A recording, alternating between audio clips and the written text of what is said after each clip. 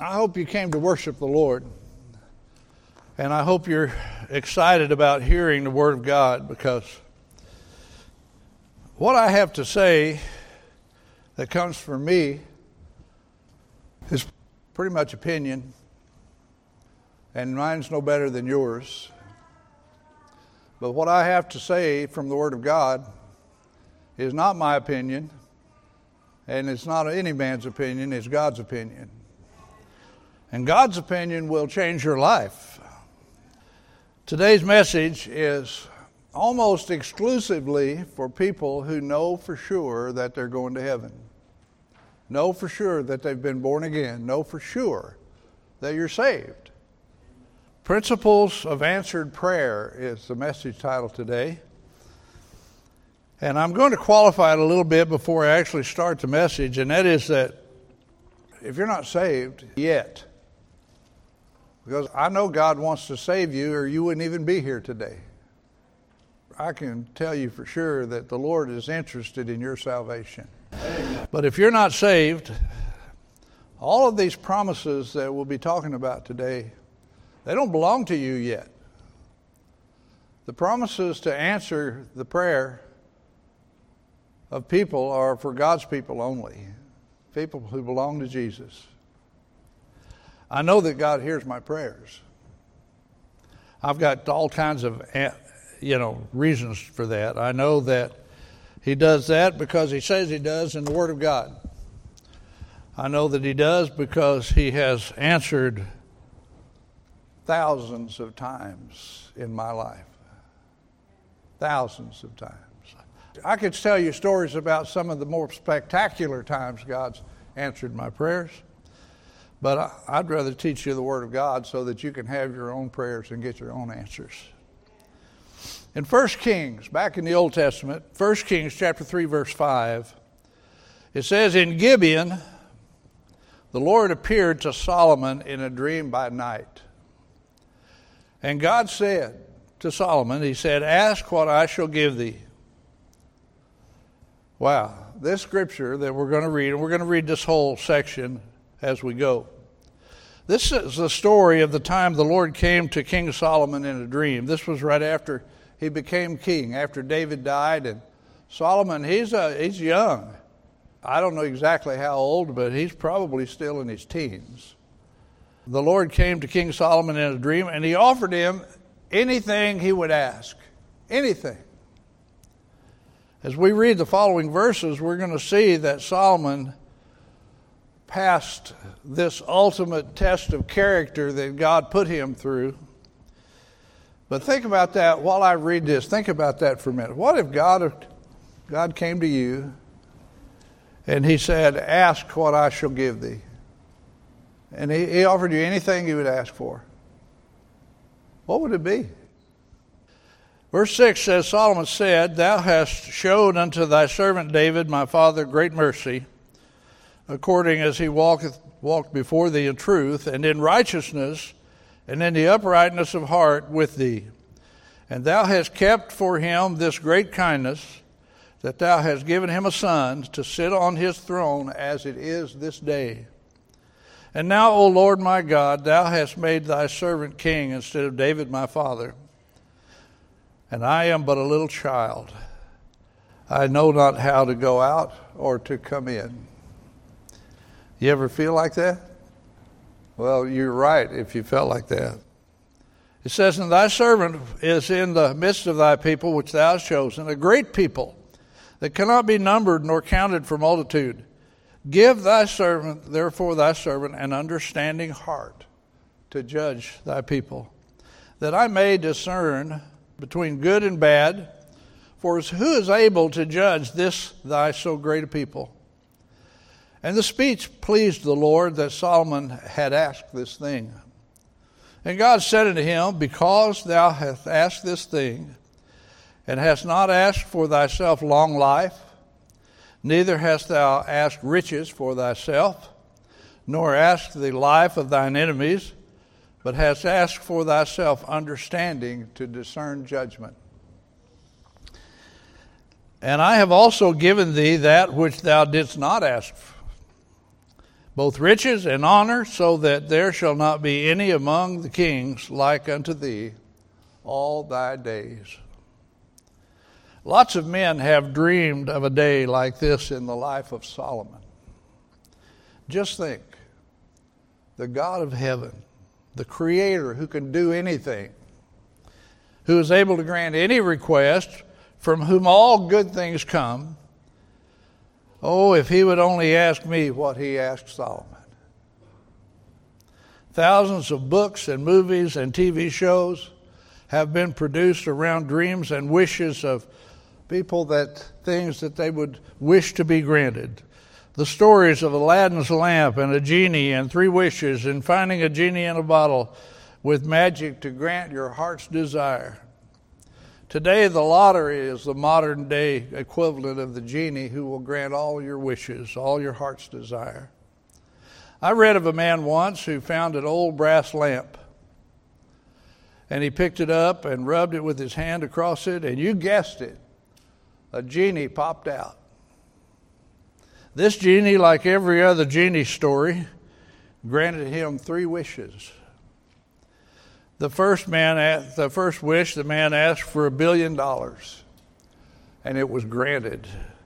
And poof, there were suitcases of $100 bills that appeared on the scene. Next, the man wished for a mansion on a beach in Florida. And you guessed it, poof. Can you imagine the poof? I don't know how that works, really. Next, he was standing on the balcony of a beautiful Florida mansion. And for his final wish, the man he said, I want you to make me irresistible to women. And then poof, he was instantly turned into a box of chocolates. You might have noticed that on all the genie bottle stories and all the genie jokes, they seem to all end in disaster. And the reason for that is because we all lack wisdom to know what we should ask for. We're just not smart enough to know what to ask for. Go online and read some of the stories of the lottery winners. It might just cause you to stop buying tickets. Actually, I read the Bible before the lottery came along, and I still never bought a ticket. And I never intend to buy a ticket. And I'm doing just fine. I want to point out to you something that the years have taught me, and it's that you, along with every other real obedient believer, have actually been given the same opportunity that God gave Solomon. You see, because of our great high priest, whose name is Jesus. There you go. We have been granted the right to ask God whatsoever we will. It's called prayer. Let me read to you from the book of Hebrews chapter 4, verse 14. Seeing then that we have a great high priest that is passed into the heavens, Jesus, the Son of God, let us hold fast our profession. For we have not an high priest which cannot be touched with the feeling of our infirmities, but was in all points tempted like as we are, yet without sin. Let us therefore come boldly unto the throne of grace, that we may obtain mercy and find grace to help in time of need. We're given promises from God, saved people, to handle every need that comes along in life. Every need, every desire that comes along in life. We are given promises to handle those. Let me read to you those promises about that from 2 Peter chapter 1. Verse 3 says, according as his divine power. How powerful is his divine power? All powerful. Hath given unto us all things that pertain to life and godliness through the knowledge of him that has called us to glory and virtue, whereby are given unto us exceeding great and precious promises, that by these you might be partakers of the divine nature, having escaped the corruption that is in the world through lust. You see, we not only have access to the throne of God, we have a guaranteed answer of yes to all of our requests. Let me read this to you from John, chapter 14, verse 13. And whatsoever you shall ask in my name, that will I do, that the Father may be glorified in the Son. Next verse, if you shall ask anything in my name, I will do it. John 15 and 16, you have not chosen me, but I have chosen you and ordained you that you should go and bring forth fruit, and that your fruit should remain. That whatsoever ye ask, you shall ask of the Father in my name, he may give it you. There is a new and improved upgrade to our prayer software that we find in the New Testament. Our flesh nature, our lifestyle, and our track record prove that none of us is wise enough to ask God what we should be asking God. And you know it. You're an adult, most of you. Even the kids have a track record of what they've asked God. Let me read you some lottery winner headlines. Ex-boyfriend charged with killing $5 million lottery winner. Florida lottery winner dies penniless. Single vehicle crash kills $9 million winner. Lottery winner gives up the fight to keep his house. $13 million Florida lottery winner dies broke. There are hundreds of headlines like these. And for every positive story that's not yet over, by the way, there are dozens just like these headlines right here. We all seem to think that we're the one who is wise enough, who's smart enough to handle the wealth. When and if you were that smart, you would be smart enough not to buy the ticket in the first place.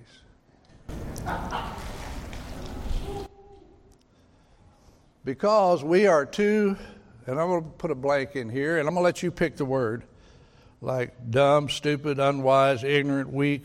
You pick out the word. Because we're too dumb to know what we ought to ask for, God has downloaded into your system a prayer translator.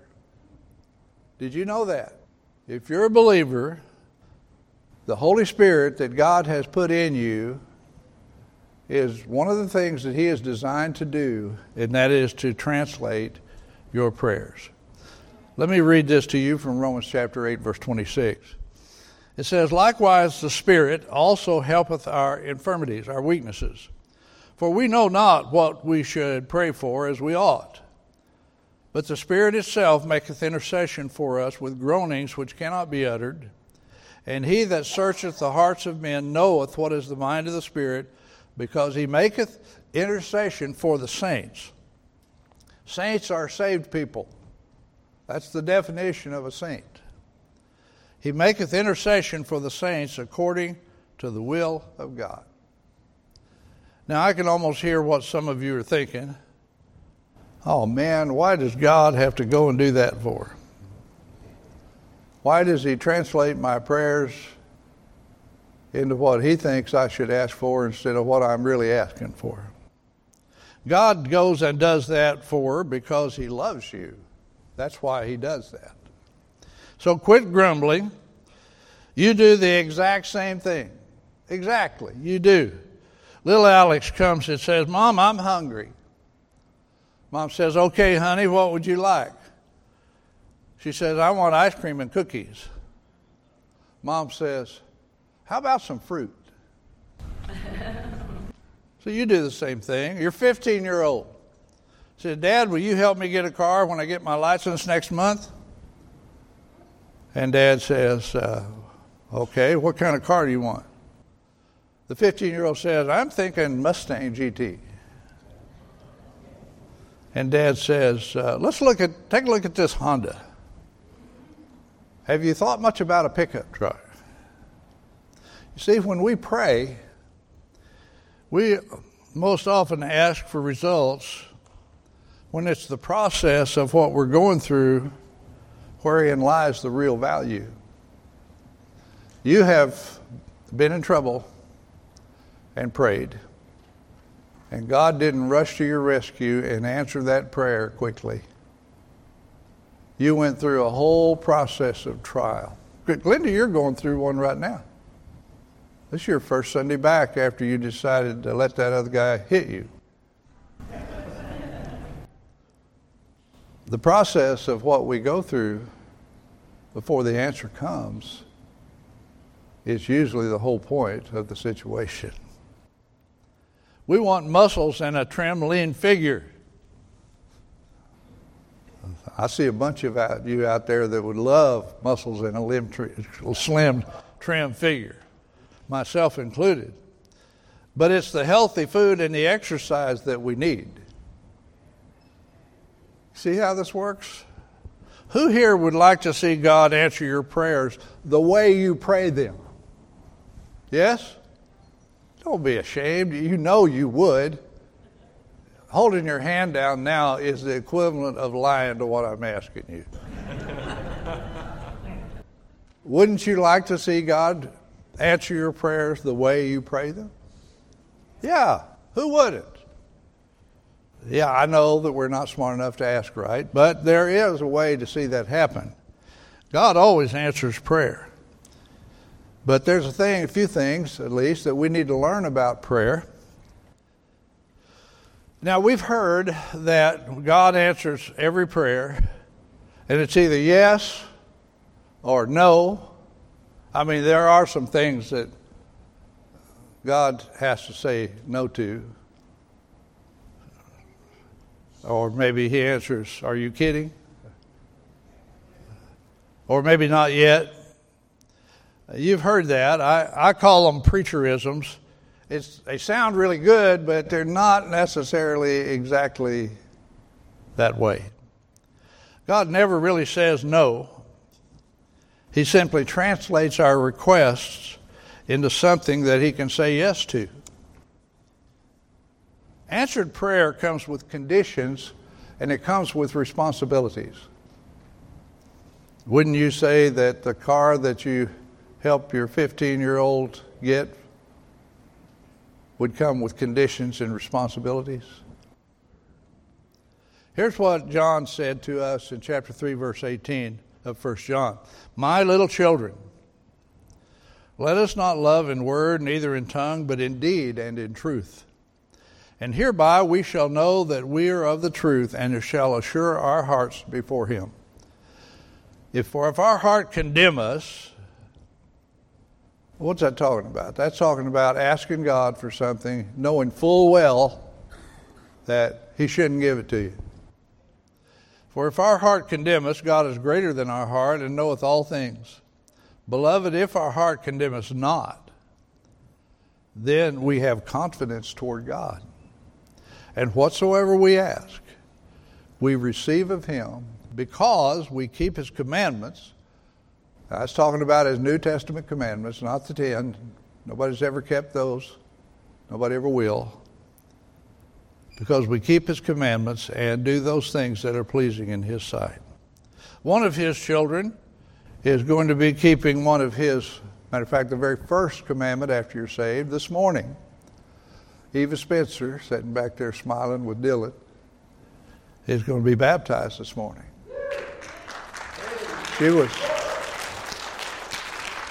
She was commanded to be baptized by the Word of God, now that she's saved. And it's one of the things that is extremely pleasing to God. Solomon's answer from God came with conditions. Did you know that? 1 Kings 3 and verse 14 tells us about the conditions. Here's what it says.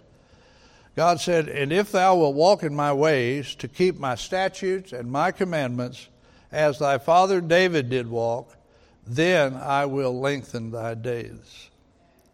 You see, there's a surefire way to get your prayers answered exactly the way that you pray them. Here in 1 John chapter 5, verse 14 says, we just read it, "This is the confidence that we have in him, that if we ask anything according to his will, he hears us. And if we know that he hears us, whatsoever we ask, we know that we have the petitions that we desired of him." Psalm 84:11 says, "For the Lord God is a sun and shield. The Lord will give grace and glory. Listen to this part, no good thing will he withhold from them that walk uprightly." You see, once you have learned enough from the Word of God to know how you ought to pray, you will find that by then your prayer life has changed drastically. What do surveys show that is the number one things that Christians pray for? Do you know what the surveys reveal? Christians pray for finances more than any other thing. Solomon prayed for that which would enable him to do the will of God. And along with that came the finances that he did not ask for. If you're praying and asking God for finances, Christians, you're wasting your breath. Here's what he said, 1 Kings 3:13, "And I have also given thee that which thou hast not asked, both riches and honor, so that there shall not be any among the kings like unto thee all thy days." David asked God for that which would please the Lord, and God gave Solomon the finances that he did not ask for. Psalm 27:4. Here's what David said, "One thing have I desired of the Lord. Here it is, that I will seek after, that I may dwell in the house of the Lord all the days of my life, to behold the beauty of the Lord and to inquire in his temple." No Christian ever needs to pray for finances. Finances come with the package whenever you learn to pray according to what pleases God. Learn to pray that you fulfill your purpose. Learn to pray what David did, to dwell in God's house all the days of your life. Learn to pray what Solomon did. Pray for wisdom. Jesus told us in Matthew chapter 6, in verse 31, he said, "Take no thought, saying, what shall we eat, or what shall we drink, or wherewithal shall we be clothed? For after all these things do the Gentiles seek." And he wasn't calling them Gentiles for a compliment. He said, "For your heavenly Father knoweth that you have need of all these things." God knows that you need a paycheck. He knows that you need a roof over your head and clothes on your back and groceries in the cupboard. God knows all that. Is he all fishing or something and not paying any attention in your life? He may be fishing, but he can still pay attention in your life. Matthew 6 and verse 33, "But seek ye first the kingdom of God and his righteousness, and all these things shall be added unto you." No Christian ever needs to pray for finances.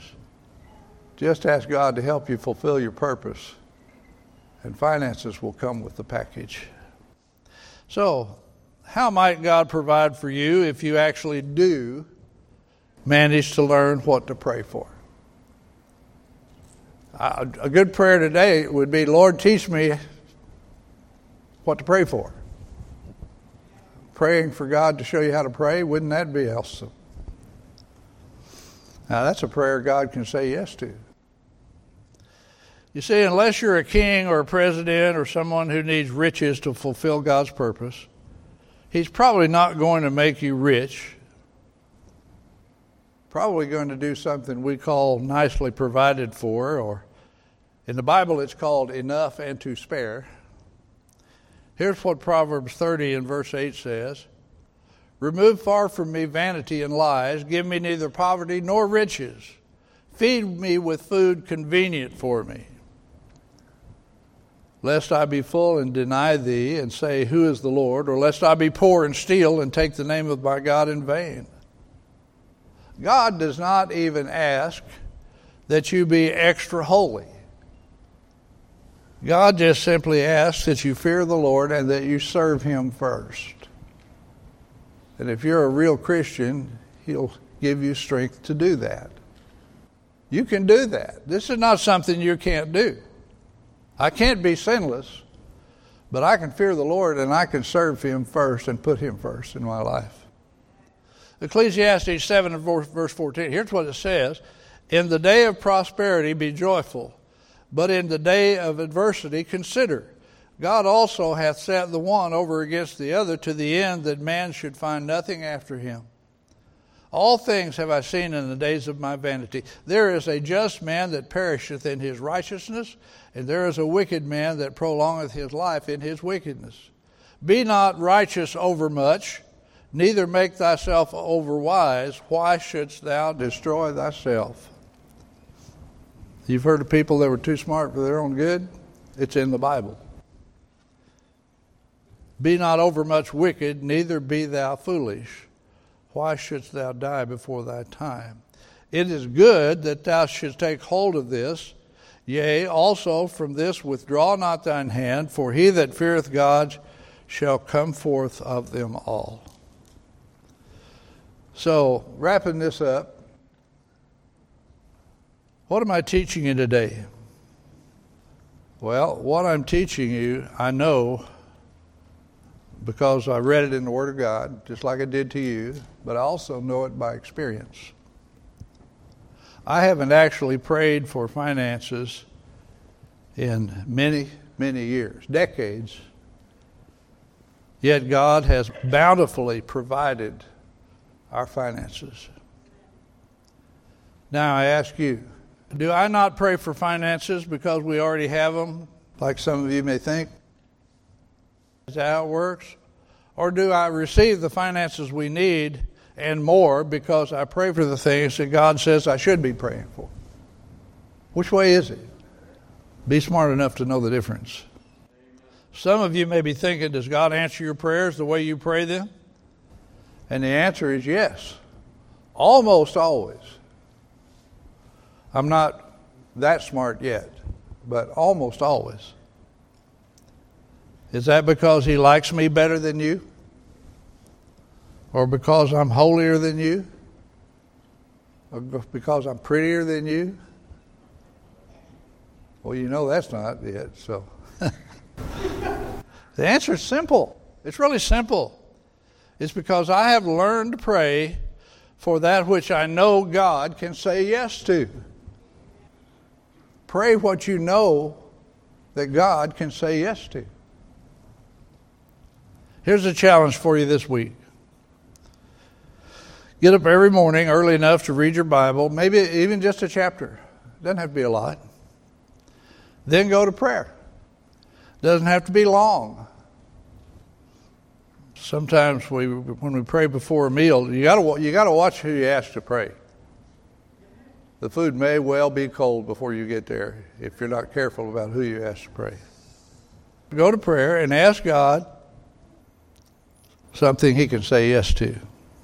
You confess your sins first, because if you don't, if you've got unconfessed sin in your life, you're out of fellowship with God. And he is not bound to answer your prayer when you're out of fellowship with God. And he gave you a way to maintain that fellowship. Confess your sin, and he will restore your fellowship. Has nothing to do with salvation. And then ask God every day something that he can say yes to. Make it personal for yourself so that you can easily see it when God answers. Maybe, Lord, help me remember to praise you today before other people who do not know you. You know, that's how you witness. You praise the Lord for every good thing that he puts in your life, and you do it in front of other people. And after a while, sooner or later, some of them are going to ask you about it.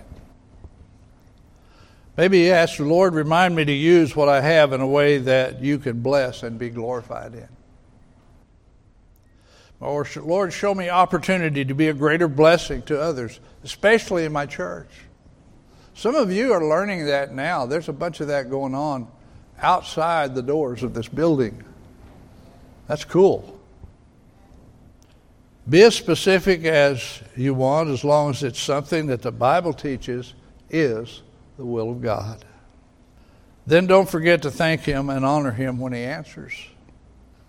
You know, how many times does God hear our prayers? Give us what we ask for, and that's the last he hears from us till we need something else.